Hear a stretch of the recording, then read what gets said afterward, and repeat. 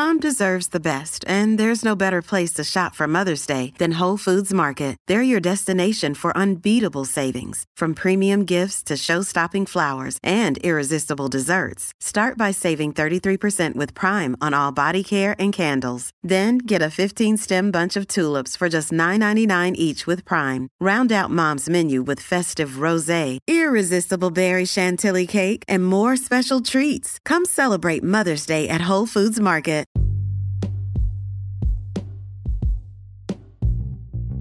Hey everybody, what's up? Welcome back to another episode of Everything Kratom, the podcast about anything and everything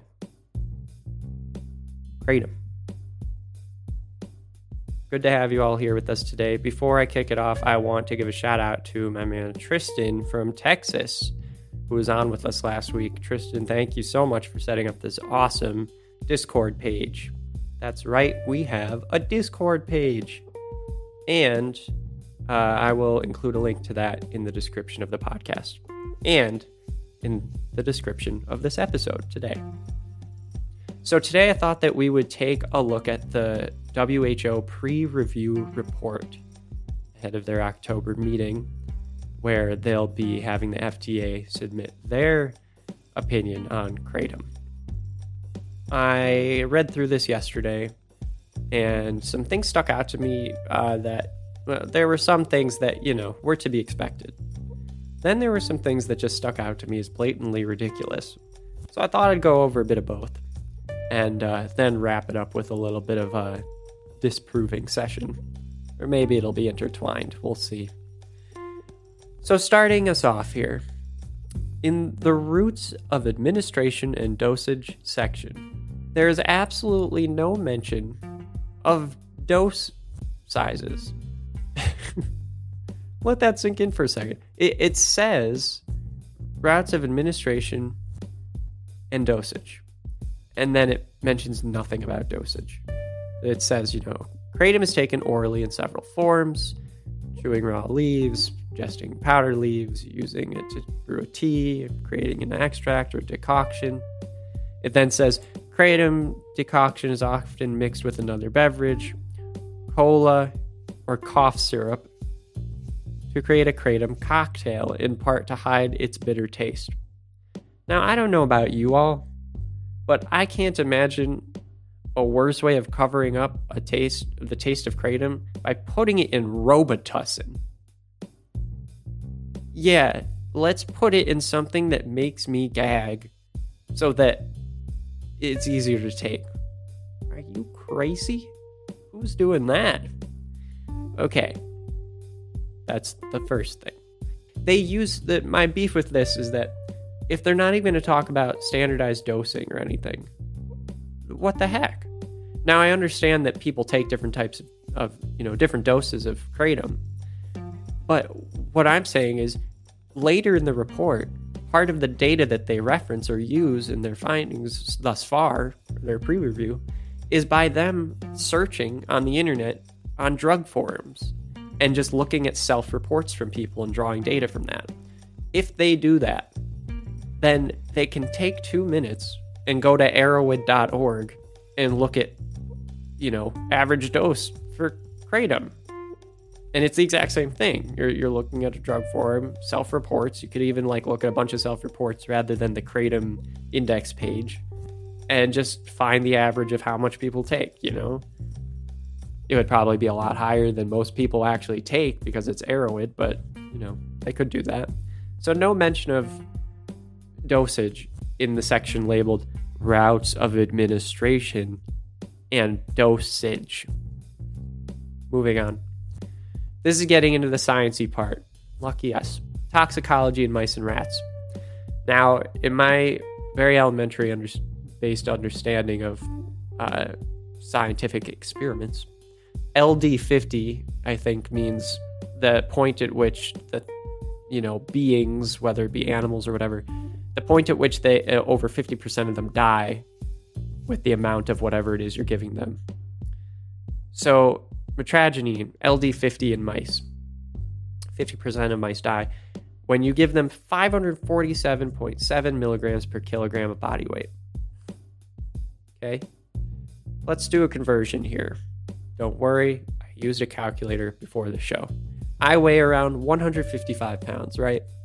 So that's 70.31 kilograms. If we were going to convert this situation to be one where I died 50% of the time or more, that would involve me taking 38.5087 grams of metragenine. Okay?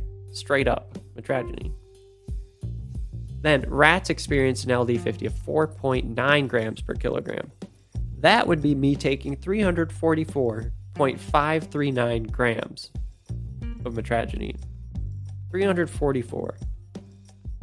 I can't even imagine beginning to do that. Okay, and then the last thing that I pulled from here. 7-hydroxymetragenine was not lethal at even the highest dosage administered. However, mice experienced seizures and respiratory depression. I can totally see that happening, and I think that's important to take into account, because when we get into the data later, talking about the deaths associated with kratom or where kratom is present, I can see how having a bit of a restriction on your lungs could help contribute to death, but I could also see how that lung restriction is probably potentiated by all the fentanyl and heroin that you also have in your body, which happens to be so many of those cases, it's absurd. So I do think that it's something we should keep in mind and not dismiss, that that's a potential effect, but with the amount that people are taking, I don't think that's going to be the contributing factor to people's deaths when they already have all these crazy other substances in their body. Moving on. Adverse reactions in humans. This is from their pre-review. No clinically significant adverse effects or clinical laboratory or vital signs abnormalities were noted in 36 adult men who used kratom regularly in Southeast Asia and received either a single oral dose of a kratom decoction or 8 daily doses of kratom tea. All participants in the kratom tea trial reported transient tongue numbness after drinking the kratom tea. I don't know, everyone. This is starting to get a bit sketchy with tongue numbness. I don't know. Can't really trust anything that gives me a numb tongue. Okay, in an observational study done in the early 1930s in Britain, because that's, one of the only data points they can pull from, I guess, 5 participants given oral metragenine acetate or kratom reported transient mild side effects at the higher doses, including giddiness, muscle tenseness, hand, tongue tremors, stomach irritation, nausea, sleepiness, and impaired motor coordination. I buy that. Makes sense. You take way too much and you're nauseous and shaky and sleepy. At least 3,859 cases of non-lethal adverse reactions associated with kratom were reported to U.S. poison control centers between 2010 and 2019. The reported cases have increased in 2010 of 26 cases of poison control up to 1,218 in 2019. So that's something to pull from this. It's one of the only things so far I've seen in this report or anywhere where it's like, we should, pay attention to that. Like, more people are calling into poison control, taking too much kratom. Yeah, let's pay attention to that. Maybe it would take an education campaign. Tell people about it so that they know, don't take too much of this. Don't get it from a vendor you don't know or can't trust. Etc., etc. Totally worthwhile, but not to blame for deaths. Okay. Among reports with information available, this is how it was administered. So even while you're looking at these numbers that they're telling you, they haven't specified how many of these cases they have information available to them, other than the fact that, okay, kratom was involved. So they don't even have the details for all these reports that they're talking about. Among the 2,196 cases with kratom is the only substance mentioned. 0.8% were considered as involving major clinical effects. In parentheses, it says including death. This is the sort of thing that we need to be able to see the data on and not, this 0.8% number and then saying, oh, by the way, we don't even have information available on all of these incidents. So this obviously, there's nothing concrete here. Like, I need to know more. There are more people dying from caffeine, right, everyone? There are more people dying from caffeine every year than from kratom, even if this number's true and it's 0.8% of, 2,000 people who happen to take, enough where they had to call poison control or they had some other substance involved. That doesn't even come close. Think about prescription drugs. How many people die from the things that they're even prescribed, Anyway, and we don't even know that this 0.8% number is accurate, because then you end up seeing that pretty much all these cases have another substance in them. The real kicker is that it even mentions in the report, it cannot be ruled out that other substances weren't involved. Okay? It just says that they don't have the information in front of them to say that. Okay, moving on. Dependence potential. So with animal studies, they repeated oral dosing of rats with mitragynine and with a kratom alkaloid extract produced physical dependence as evidenced by naloxone precipitated withdrawal signs. These withdrawal signs were substantially less intense than those precipitated by comparable dosing with morphine. Repeated oral dosing of rats with mitragynine did not induce spontaneous withdrawal after dosing was stopped.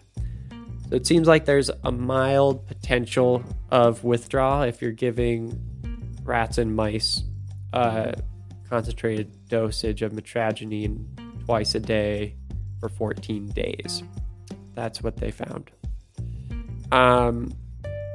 They said the withdrawal is very minimal, and then with rats, it was non-existent. Okay, human studies. One clinical trial used the clinical opioid withdrawal scale to evaluate opioid withdrawal signs and symptoms of 23 Malaysian young men who used oral kratom several times daily for at least 3 years.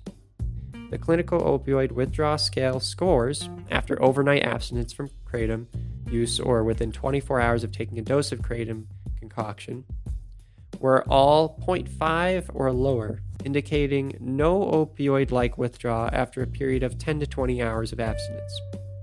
This assessment period may have been too brief to allow kratom withdrawal to develop, given that self-reported withdrawal may take up to 48 hours to develop, and the human elimination half-life of mitragynine is 23 hours. And then it says in parentheses, albeit based on one study. This is just another example of why, you're about to try and ban something that you're pulling studies from Britain in the 1930s to try and prove a point, okay? And the studies don't even point the way that you're wanting them to ban this substance. Come on, It really says something about these huge organizations and institutions.